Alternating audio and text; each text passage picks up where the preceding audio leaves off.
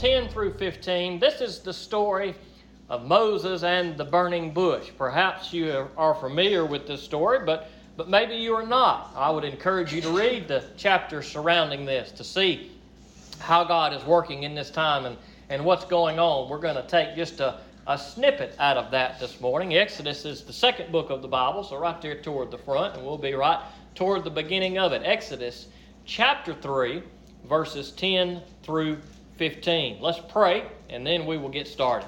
Father God, we come to you. We thank you for your good word. And God, I pray that your Holy Spirit would be with me as I preach and teach today, God, that I would do a good job for you. God, I cannot do it without you. God, you called me to this, and I pray that you be with me through it, as I know you will. And God, take away pride or fear in my life. God, I pray that you just help everybody to be focused on Jesus Christ today. I pray that you help all of us, God, to clear our minds and clear our hearts of the thoughts and the worries of the world, dear Lord, that we will not be distracted in these few minutes. God, we're here, so let us listen to you. Let us not think about what we're going to do when we leave. It's easy for our mind to wander, but I pray that you keep us focused on you. May everything here today, God, be for your glory. May you bless the reading of your word. And I ask these things in Jesus' name. Amen. Amen. In the beginning of Exodus 3, God appears to Moses in a burning bush. And the problem that has arisen at this point in the story is that God's people, due to a famine, had ended up in Egypt. Now, that's making a long story short. The story that got them there is actually a fantastic story that we will not cover today. But go back and read toward the end of Genesis, the last 15 chapters or so, and you can see what got us here. And God's people ended up in Egypt, and they began to really multiply and grow, and the Egyptians saw that was going to be a problem. These Israelite people living in their land, these Jewish people living in their land, and so they became enslaved. And things were not good for God's people. They were enslaved in a foreign land, but God did not desire to leave them there. We see in the verses before this that God heard their cries and He saw their situation. Now this is good for us to remember, because in the case of the Israelites here, they had been enslaved for quite some time. And it's easy for us when we go through a long season of hardship to wonder, does God hear us? Does God see what we're going through? But indeed He does. He saw His people's affliction and their oppression. He heard them, and He had a plan. He was going to rescue His people. But in rescuing His people, God chose to use Moses. Now, this is significant for us to consider. God is all-powerful. God can do all things. And in all things that God does, and sometimes in miraculous ways, He almost always chooses to use people to help carry out the plans that He has. So even though it's God's power and it's God who's doing the rescuing, it is through Moses that God wants to accomplish and fulfill things in the way that He desires to see them fulfilled in the deliverance of His people.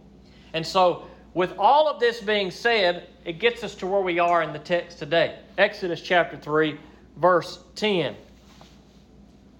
Therefore, go, I am sending you to Pharaoh, so that you may lead my people, the Israelites, out of Egypt.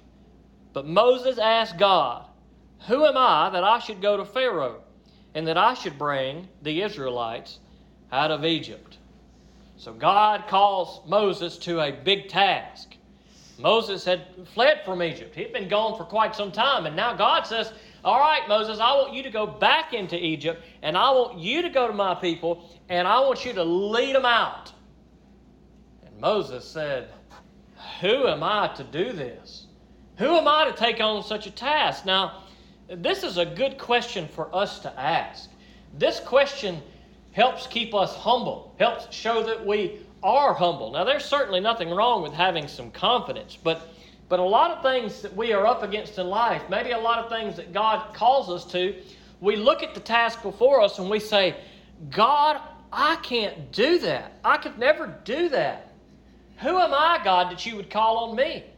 I don't have the strength. I don't have the smarts. I don't have the ability. I don't have the skill, God, to do what you're calling me to do. And if we're honest, we may say, God, I'm a little afraid to do it. God, I really just don't want to do it. It's amazing how God, though, can can really be with us and help us to do things that are out of our comfort zone. I remember years ago I was reading a book or listening to something, and it was a missionary, and they were talking about being a missionary and going to, poor places and the stuff that they had to go through and the stuff that they had to endure. And I said, man, I could never do that. I could never go to a place like that. And it wasn't probably a year later that we got the opportunity to go to Haiti. And we went to a place, now albeit, we had it pretty good while we were there. We were certainly not in the worst of the worst place, but we get to this place and things were dirty and we didn't really have much electricity. It was in and out, and the food we ate there, while it was great, it was far better than what most people eat. It was different, and there wasn't no escaping, there wasn't no air conditioning, and it was pretty tough by American standards. But yet, even through it all, through the hot days, coincidentally and oddly enough, it only took about 3 days to get used to a cold shower and 100 degrees every day. You kind of get used to it quick. You can try it this week if you want. Turn your air off, take a shower with cold water. No, we don't want to do that, right? It's out of our comfort zone. And sometimes we think, man, I'm glad that God calls other people to do those things because I couldn't do it. But let me tell you something. Sometimes God may call you to do things like that. And you may not can do it on your own, because who are you to be able to do these big things that God calls? Well, you are somebody that God wants to use, and that's the difference maker. When you say, God, I'm not capable, that's a great place to start. When we say, God, I can't do that, praise the Lord, because that calls us to be dependent on God. Because if we go into things and we think, I can do anything, God, you give it to me, I'm going to go out there, we begin to trust in ourselves. But when we have that attitude similar to what Moses had, and we say, God, who am I to do this? Then we have to say, God, you're going to have to help me, because I don't know if I'm physically able. I don't know if I've got the skills. God, I don't know if I can communicate well enough to do what you're calling me to do. But if we have that attitude, say, who am I? That's a good place for us to be. So Moses doesn't appear to be really eager and jumping and chomping at the bit to go and do this, as we see throughout the story. But nonetheless, that is who God called. And when God calls somebody, that's who God desires to see do His work. Now sure, maybe Moses would have said, no way. Well, God would have called another. But wouldn't it be better for us to do what God calls us to and God not to have to call another? I mean, maybe God calls us to some things and He says, I want you to do this. And you say, no way. Well, that doesn't mean that God's plan doesn't get accomplished. He may just move on to the next man or woman. But wouldn't it be better if God didn't have to move on because of our disobedience, but God says, I want you to do, and you say, God, I don't have the strength to do it, but you call me, so I'm going to trust you, and I'm going to do it. So God said, I've got a plan. I'm going to rescue my people. Oh, and by the way, Moses, I'm sending you down to Pharaoh to take care of all this. Big responsibilities God calls us to, but if He calls us to it, brothers and sisters, He will be with us throughout the process. Continuing on, verse 12. He answered, I will certainly be with you, and this will be the sign to you that I have sent you. When you bring the people out of Egypt, you will all worship God at this mountain. Then Moses asked God, if I go to the Israelites and say to them, the God of your fathers has sent me to you, and they ask me, what is His name? What should I tell them? God replied to Moses, I am who I am. This is what you are to say to the Israelites. I am has sent me to you. God also said to Moses, say this to the Israelites. Yahweh, the God of your fathers, the God of Abraham, the God of Isaac, and the God of Jacob, has sent me to you. This is my name forever. This is how I am to be remembered in every generation. So God tells Moses, look, I will be with you. That's good. That's reassuring. When we are going through a tough time, when we're seeking to do something that's out of our comfort zone, it is good for us to know that God is with us. You need to know that today. God will be with you. He's not going to abandon you. He's not going to leave you to fend for yourself. We cannot do it. We can't do the things God calls us to. So He is with us. Even when we may not think it, we may not feel like it, we may not realize it, God is with us. We know through His Word that God will be with those who are His children. And He reminds Moses of this. Okay, I will be with you. And Moses said, okay, I'm going to go down here to Egypt, and I'm going to tell them I'm sent. Who do I tell them sent me? Who am I supposed to say I'm coming in the name of? What am I supposed to say? And God says something it's really, really interesting and kind of sounds strange in some sense. God told Moses, He said, I am who I am. You are to tell him that I am has sent you. That's a strange thing for God to say. Like, why didn't he just say, God, your God has sent Moses to you? But he didn't.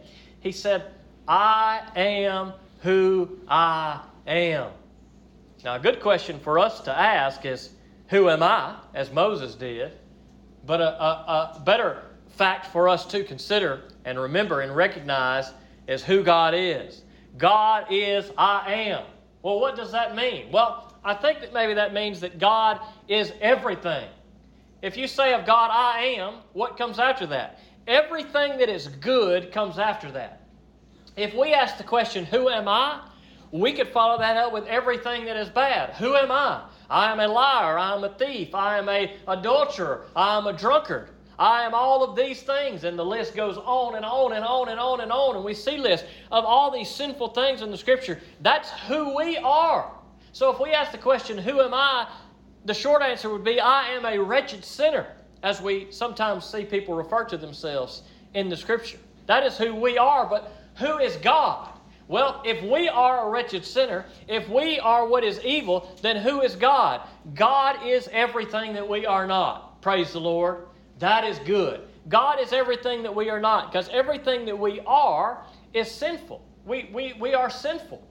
But God, praise the Lord, is everything that we are not. So when we speak of God and we say God is the I am, He is the I am that we need, because He is everything that we need. He has done everything. He is all-powerful. He is almighty. God is the great I am. So if we look at God and we want to say, well, if we're going to say of God, I am what? What do we say of God? I am what? Well, we have quite a few passages in the New Testament, and particularly we'll look at the book of John today. And Jesus used the phrase, I am, quite frequently in His ministry. Now, this could have just been a coincidence that Jesus chose to use this phrase, but I believe that Jesus may have spoken these I ams because of verses like these.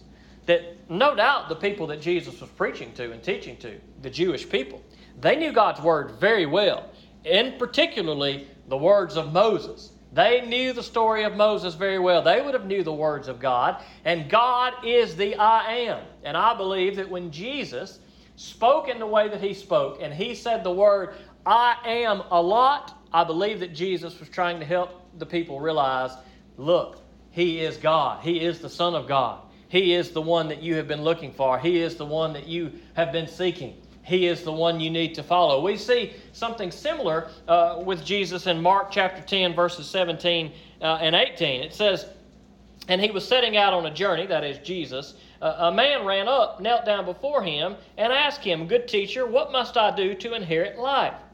And Jesus responded then, Why do you call me good? Jesus asked him. No one is good but one, God. Now, that's an interesting passage for us to consider. This guy ran up to Jesus and called Him good, and Jesus says no one is good but God. So there's either one of two things I think that Jesus is saying here. Is Jesus is saying, I am not good. Well, of course Jesus was good. He was perfect. Or He is saying, I am God. If this guy knows that only God is good, and he acknowledges and recognizes Jesus in good, I believe Jesus is very subtly saying here, I am God. And so I think when Jesus uses these I am statements we're about to look at, I think that He may be trying to point the hearer back to this word in Exodus. Who is God? Well, we see the words of Jesus of who is God. If you want to look at John chapter 6, verse 35. John chapter 6, verse 35.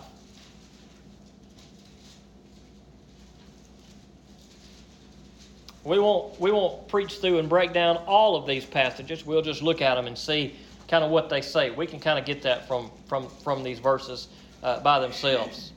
But should any of these intrigue you, please do go back and study them more afterwards. John chapter 6, verse 35, Jesus said, I am the bread of life, Jesus told them.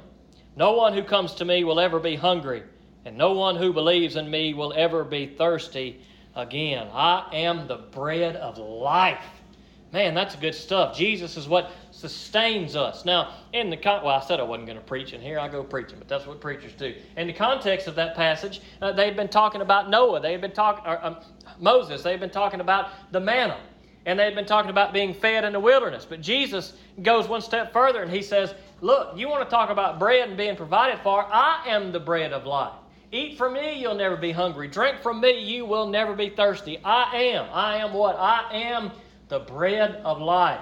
That's the same bread that we need today, brothers and sisters. If you don't know Jesus today, then I want you to be a brother and sister in Christ. I want you to eat from that bread that only Jesus offers. He's not talking about physical bread. He's talking about spiritual bread. He's talking about what is life-sustaining. And what is life-sustaining? It is Jesus. We have life through Jesus. John chapter 8, verse 12. John chapter 8, verse 12.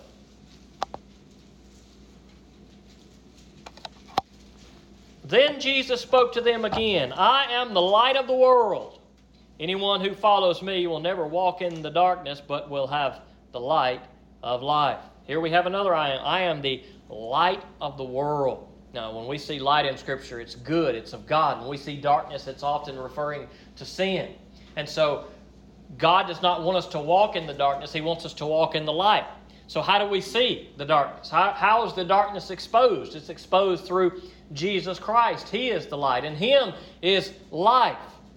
And so when we read God's Word, when we hear the gospel of Jesus Christ, that's God revealing the light to us. It reveals the darkness to us and all that is in the darkness. And so Jesus says, "I am the light." John chapter 10, verse 14. John chapter 10, verse 14. Jesus said, "I am the good shepherd. I know my own sheep, and they know me." What a beautiful illustration here. Jesus says, "I am the good shepherd." What does a good shepherd do? A good shepherd takes care of the flock. Now, in the Old Testament, we sometimes see of those who are over the people of Israel, and they are referred to as bad shepherds because they didn't take care of God's people. They were evil. And so when Jesus comes along, He is a good shepherd, the shepherd that God's people needed, the shepherd that you and I today need. A good shepherd takes care of the flock, protects the flock, provides for the flock, and that is what Jesus did for us when He gave His life on the cross. He indeed is the good shepherd. "I am the good shepherd," He says. John chapter 11, verse 25.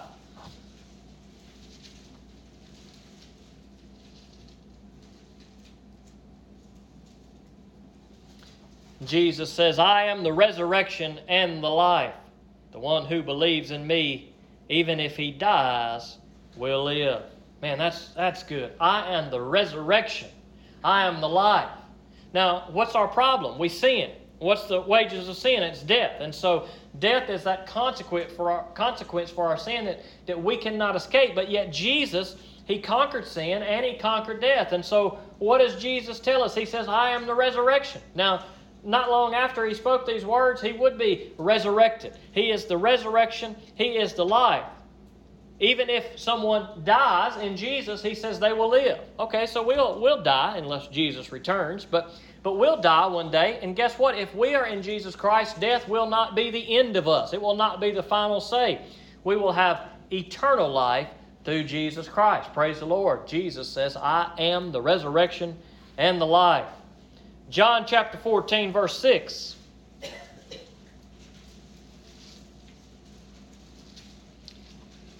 John chapter 14, verse 6. Jesus said, "I am the way, the truth, and the life. No one comes to the Father except through me."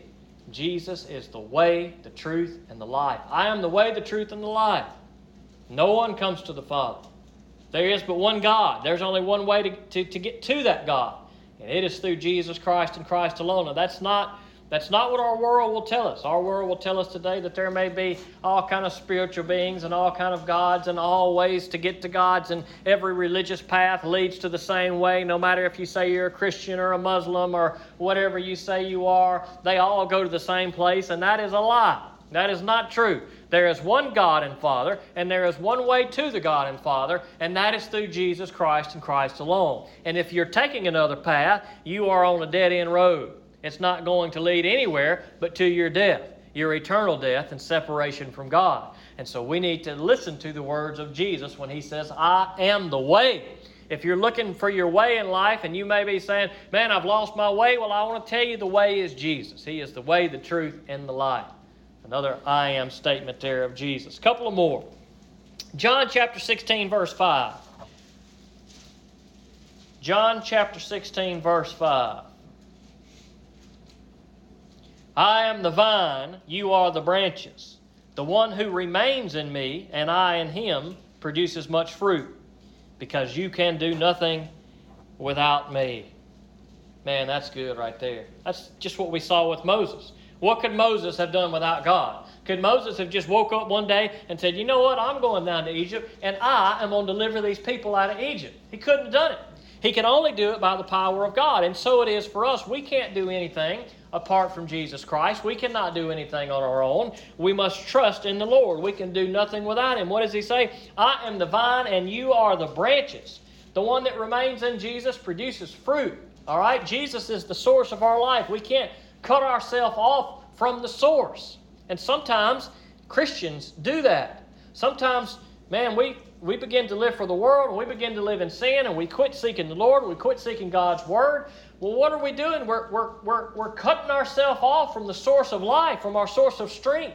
Jesus is the vine, we are the branches, and we must remain in Him and not be pulled away from Him, because there is no life apart from Him. So we want to be those who stay attached to the vine. Why? Because that's where our success comes from. That's where our ability to do what God calls us to in this world comes from. That's where our ability to obtain eternal life comes from, through Jesus Christ. So today we want to be grafted in. If you're not connected to the vine in Jesus, God is calling you. He wants you to repent of your sins and be grafted into the vine, to be a branch that produces godly fruit. Apart from Jesus, we produce evil fruit. We can't produce anything good, but through Jesus Christ, God can work good in us. Not because we are good, but because God is good. So God wants us to be grafted in and part and connected to Jesus and draw our strength and nutrients through Jesus so that we can live for Jesus. Mark 14:62. Mark 14:62. This is not long before Jesus is going to be crucified and resurrected. And the people ask Jesus a simple question, are you the Messiah? And Jesus says, I am. Jesus says, I am. Now, I don't think that was a coincidence that Jesus chose to use the words there, I am. I think He wanted the people to know. I think He wanted the people to think back to this story that we looked at in Exodus. Who is God? I am. I am all that there is. I am everything that is good. And so all of these occasions and others that you see in the New Testament, Jesus says, I am, I believe are pointing us back to this passage that we see. One more passage, Revelation chapter 1, verse 8, Jesus says, I am the Alpha and the Omega, says the Lord God, the one who is, who was, and who is coming, the Almighty. God is everything. He has always been. He is eternal. And so when we look at that passage and God says to Moses, tell him, I am has sent you. And we say, I am what? Well, we see a good example of who God is in these passages.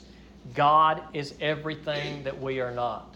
And that's why Jesus Christ had to come. Because Jesus did all that we could not do. And so when we look at passages like these, and you're looking for God, and you're looking to see who God is, and you're trying to figure out all these things of the Scripture, if you want to know who God is, these I am passages we looked at today are a good place to start. God is all-powerful. He's almighty. And God called Moses to do a mighty work. And perhaps God wants to call you to do a mighty work today. There's one thing that I can tell you that God's Word is calling you to today, and that is to put your faith in Jesus Christ, to find the way, the truth, and the life that comes only through Jesus, to be attached to that vine, to be a branch, to be grafted in. These are things that God's Word wants from us today. He doesn't want us to live in sin. He wants us to repent of our sin. That's why Jesus Christ came, to be everything that we could not be. That's one thing I can tell you with certainty that God desires today, is for every one of us to repent of our sins, to put our faith in God and live for Him. To say, God, I'm not going to live for myself. I'm not worried about who I am, God. I'm going to praise You for who You are, because who I am a wretched sinner. But God, who You are is the all-powerful creator of the heavens and the earth, who sent His one and only Son to die on the cross so that I could be forgiven of my sins. God, forgive me of my sins. That's what God is calling you to today. If you've never put your faith in Jesus, repent of your sins today. Trust Him. Maybe, just maybe, God wants to use you for something. Maybe you're out there today and you're already a child of God. You've already put your faith in Jesus Christ. But maybe God has called you to something in your life. And I don't know what it may be. It may be something really big. It may be something really small. But you may be saying, God, who am I to do this? God, who am I to carry out this task? Well, if God is calling you to do that and you say, who am I to do it? I'll tell you who you are. You are the one that God has called, and that's enough. We need no other reason. We need nothing else other than to know that if God has placed something on our heart and called us to it, then we want to be faithful to do it. We want to say, God, here I am, send me. God, I am ready to go.